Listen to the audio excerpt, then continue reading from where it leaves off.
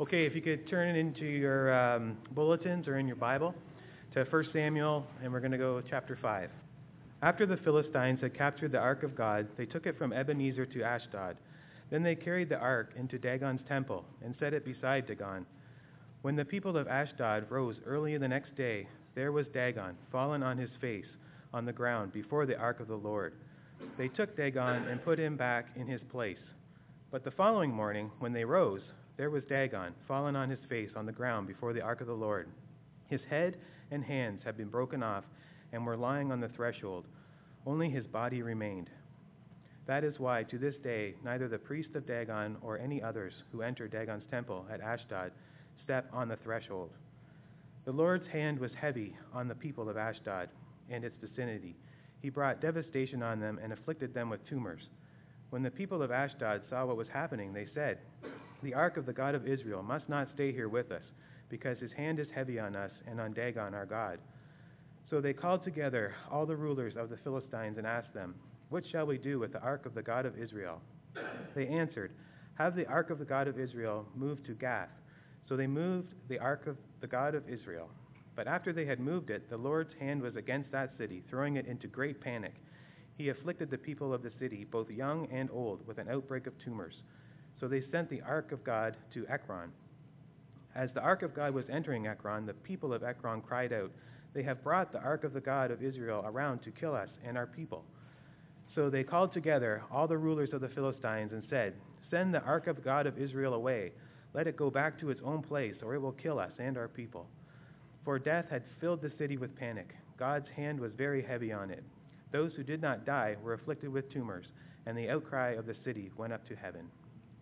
Well, in the summertime, we are trying to lighten things up, just sit back and relax, enjoy the story from the Word of God. We are going to cover 1 Samuel chapter 4, 5, and 6. Within your bulletin, you have chapter 5, so we're going to cover the chapter before that, the chapter after it, and just enjoy this wonderful story. The Philistines defeated Israel and killed 4,000 soldiers. And the Israelites asked the question, why did God let this happen to us? What have we done wrong?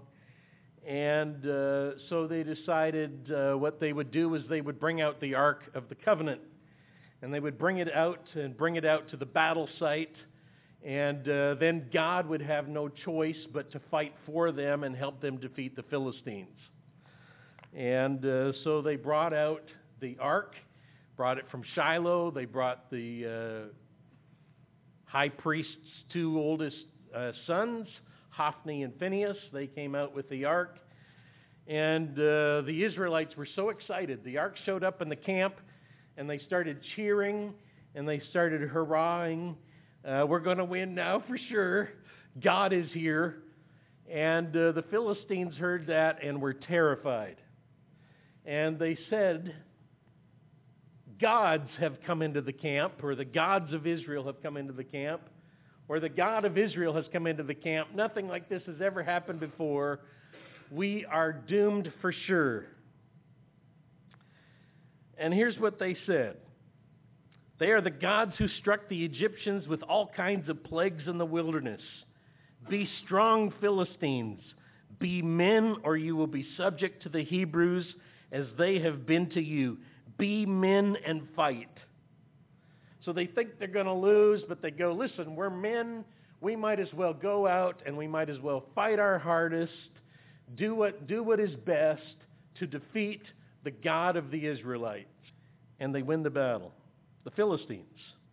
Tremendous slaughter. The text says Israel lost 30,000 soldiers. The ark of God was captured. And Eli's two sons, Hophni and Phinehas, the two high priests, they were killed. News goes back to camp. Eli, the high priest, is sitting down because it says he was very fat, in his late 90s. And they tell him the bad news. And he falls over backwards and dies. And they take the news to his daughter-in-law.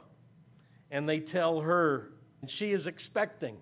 And when she hears the bad news, she goes into labor.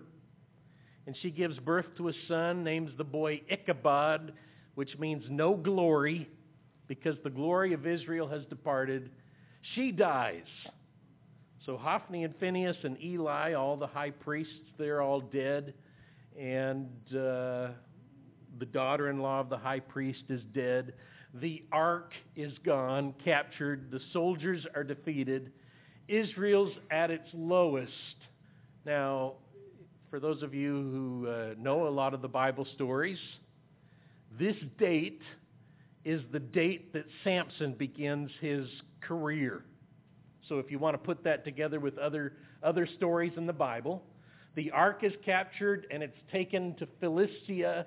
That's the same time Samson begins his career as a bane in the side of the Philistine side.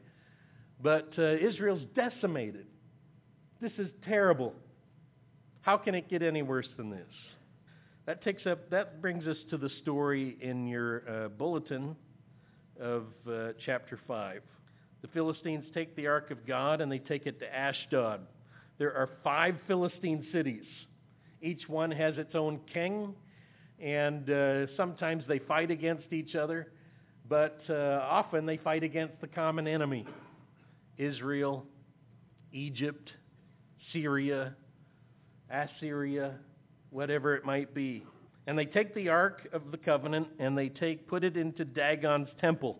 And they set it beside Dagon.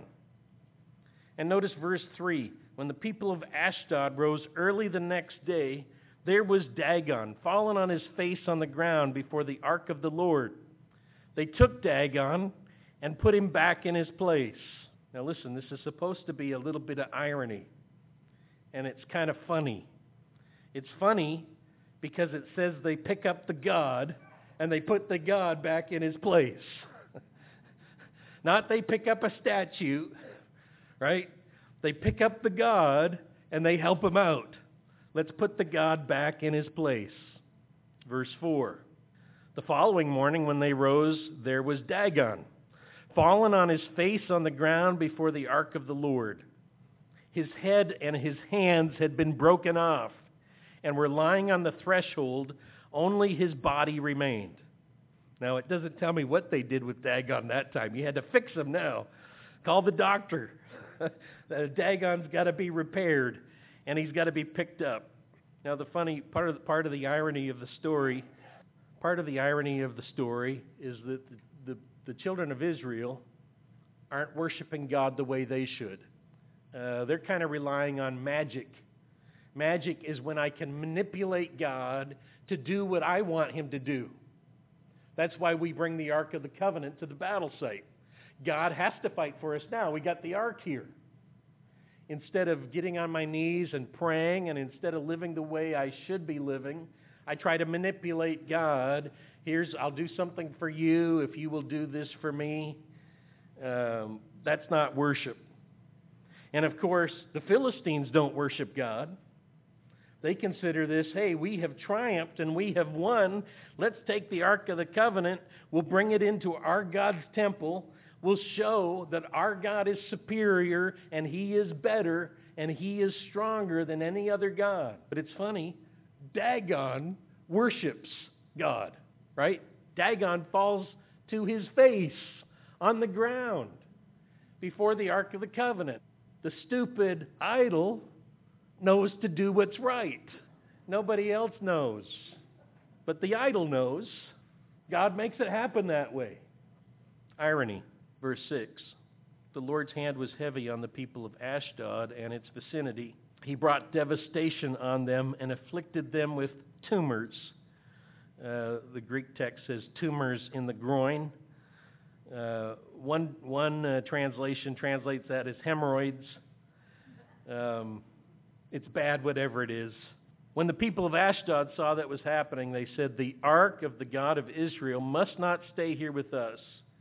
His hand is heavy on us and on Dagon our God. That's so funny, right? The ark of the God of Israel. So his hand is heavy on us because we're mistreating him. We're not giving him the honor and glory that he's due. And he's hard on our God, too. So what shall we do? They answered, have the ark of the God of Israel moved to Gath. So they moved the ark of the God of Israel. After they had moved it, the Lord's hand was against that city, throwing it into a great panic. He afflicted the people of that city, the young and the old, with an outbreak of tumors. So they sent the ark of God to Ekron. And I love this. As the ark of God was going to Ekron, the people of Ekron cried out, they brought the ark of the God of Israel around here to kill us and our people. They won't even let it come into the city. Not very friendly. The Ashdod is not very friendly. God is hard on us. Let's send him to Gath. He destroys Gath. Hey, let's send him to Ekron. Ekron won't have any of it. They know what's going to happen. They say, no, don't let it come here. So they call everybody together. What are we going to do? Let's send it back to Israel. Now, I don't know what the Philistines think about God and what they know about him, because the Ark of the Covenant is not an idol. On top of the Ark of the Covenant are two cherubim. And I don't know if that's what they think the gods look like, those two angelic beings that face each other with their wings outspread over the ark. I don't know if they think, hey, those are the pictures of God. The reality is that you cannot picture God. And so God is not represented at all. He is too great and too wonderful to be put in any kind of a representation. It diminishes who he is. It gives you the wrong idea. And so the God of Israel is actually never represented. He's invisible. Before we see what happens, let me just read some things here about how we respond to God. A God that exists but is not important might as well not exist. We live in a society still believes that God exists. Probably most people would say God exists, but it has no impact on their lives. It's about it has about as much impact on their lives as to whether Neptune exists. How many of you believe Neptune exists? 5 of you? Okay, let me tell you, Neptune's real. Neptune exists. Is that true? Okay. How much does Neptune affect your life? Who knows what Neptune does, right? I don't know if Neptune has anything to do with my life. It might do something for our solar system, but I don't know how it would affect me or whether it affects me at all. And I think sometimes that's the way God is. I believe he exists, but the impact on my life is absolutely negligible. Zero.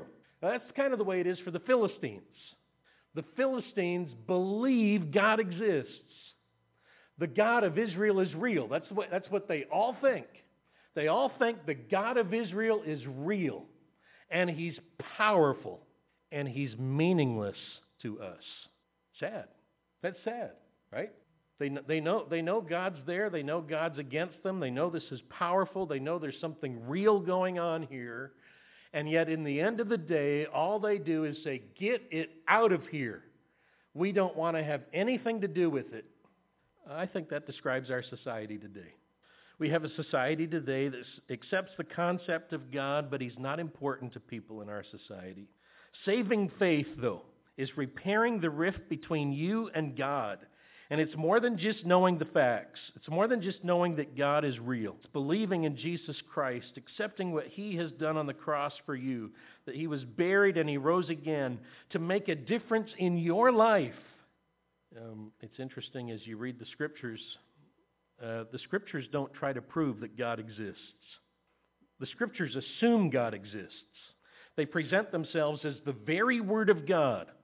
This is God speaking. It would be kind of like how silly if I were to stand up here today and say, let me prove to you that I exist.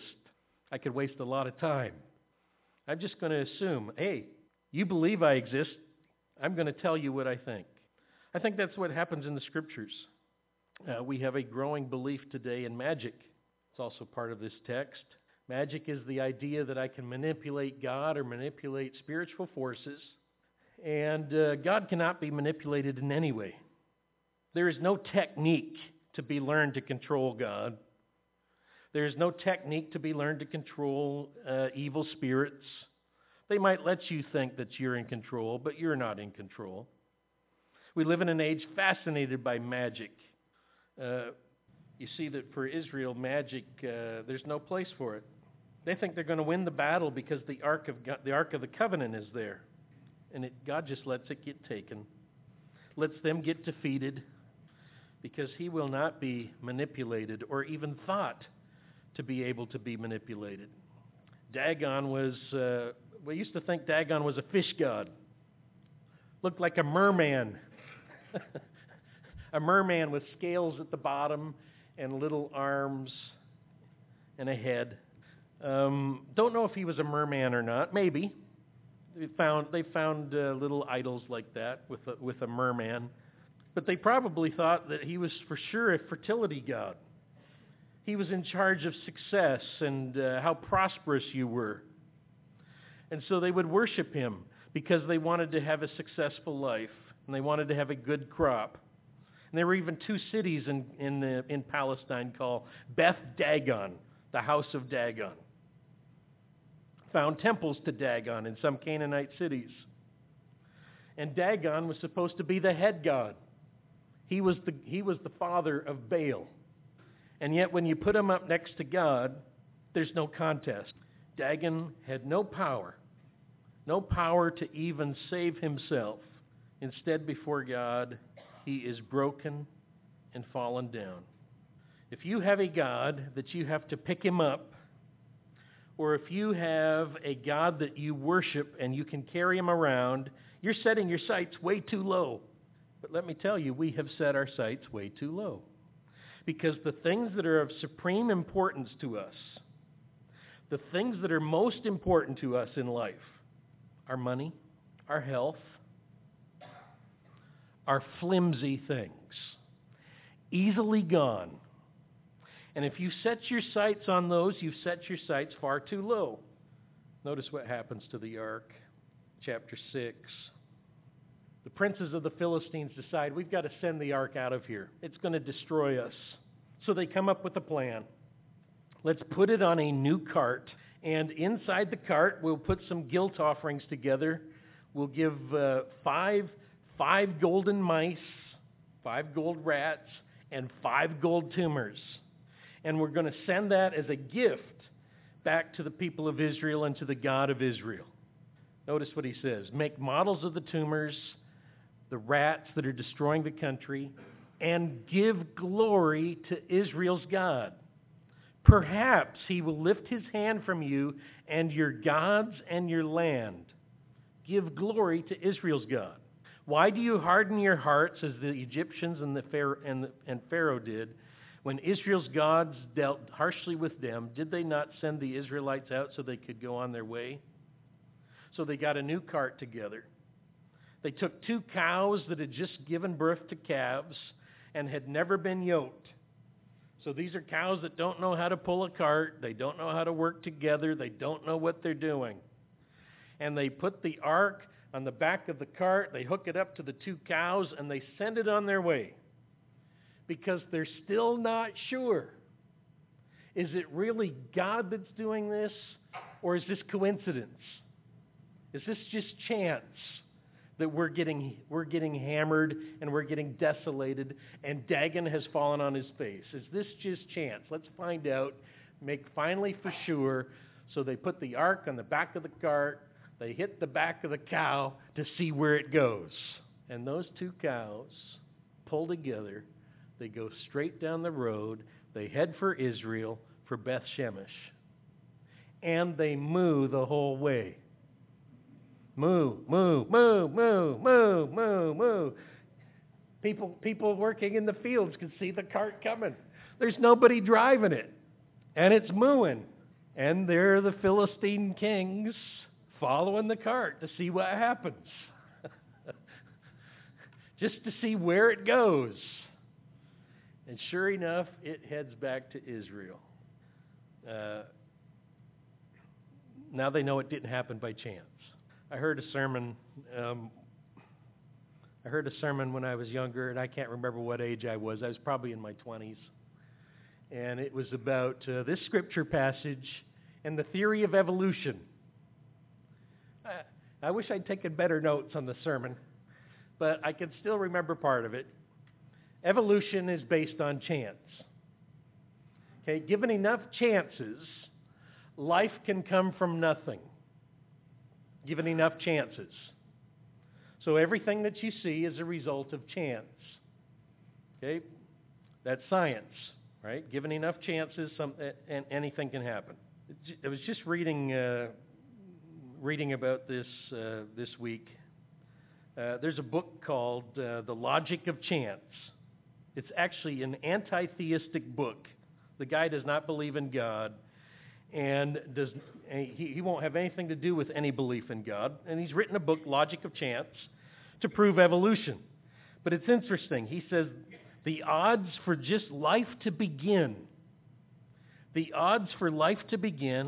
are 10 to 1,018. Now, 10 to 1,018, I would probably need an engineer to come up here and explain how big that number is. Here's how big that number is. Do you know how big an atom is? Really small. In this room, there are a lot of atoms, right? Is that right? A lot of atoms in this room, right? Okay. The number of atoms in the universe is 10 to 80. The number of atoms in the universe, the known universe, is 10 to 80. That's a lot of atoms. It's a big number. The chance of life is 10 to 1,018. So the chance is, if I said, can you find such and so an atom in the universe, you could never find it, right? 10 to the 80. It's impossible to find it. That's 1 in 10 to the 80. You couldn't find it. The chance for life to begin is 10 to 1,018. This is from somebody who doesn't believe in God and can't stand him. Won't have anything to do with it. And he comes up with this and he goes, he's puzzled. He's puzzled to explain how we have a universe. And so that's where the theory of evolution is. How can we explain how life first began? The idea of chance just doesn't work. The chance is too great. And that's just for life to begin. We're not even talking about to evolve to where we are. Face it, this world is here not by chance. It's not by chance that this happens.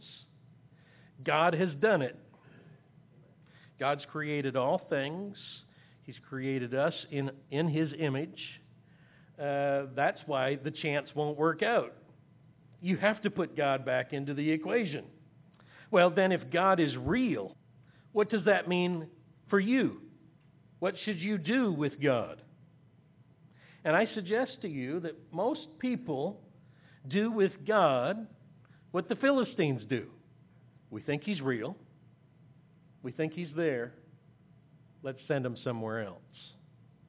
The people of Beth Shemesh, when they got the ark, they worshiped, they celebrated, they sacrificed, they honored the fact that God was glorifying Himself.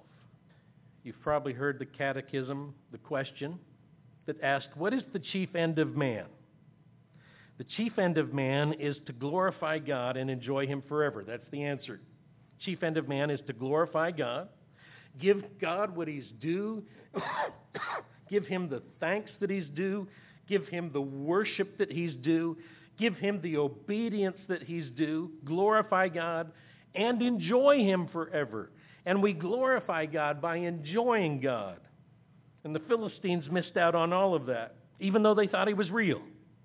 Romans 11 says this, for from Him, that's God, and through Him, and for Him are all things. To Him be the glory forever. Amen. That includes us. We are for God. Romans 1 says this, the wrath of God is being revealed from heaven against all the godlessness and wickedness of people who suppress the truth by their wickedness. Since what may be known about God is plain to them, because God has made it plain to them. For since the creation of the world, God's invisible qualities, His eternal power and divine nature have been clearly seen, being understood from what has been made, so that people are without excuse. For although they knew God, they neither glorified Him as God nor gave thanks to Him. But their thinking became futile and their foolish hearts were darkened. Although they claimed to be wise, they became fools and exchanged the glory of the immortal God for images made to look like a mortal man, mortal human being, and birds and animals and reptiles.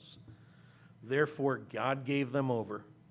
What God expects from us is to glorify Him and give thanks to Him. In Revelation chapter 5, we see that it's exactly what God gets because He deserves it. John writes, I heard every creature in heaven and on earth and under the earth and on the sea and all that is in them saying, to Him who sits on the throne and to the Lamb be praise and honor and glory and power forever and ever. Amen. God has made you so that you would have a relationship with Him, that you would honor Him and glorify Him. And what are you doing with God today? Are you holding Him at arm's length? Are you sending Him away? Or are you embracing Him, giving your life to Him, giving Him your all? That is what is due Him for His glory. And anything else falls short of the glory of God. Falls short of the glory of God. Tremendous sin. Tremendous wickedness to fall short of the glory of God. To give Him what He's due. We should be doing that. Give Him what He's due. Believe in His Son. Accept His Son. Turn to Jesus Christ. Cast your sins upon Him. He will set you free. Have a great relationship with our God. Let's look to the Lord in prayer.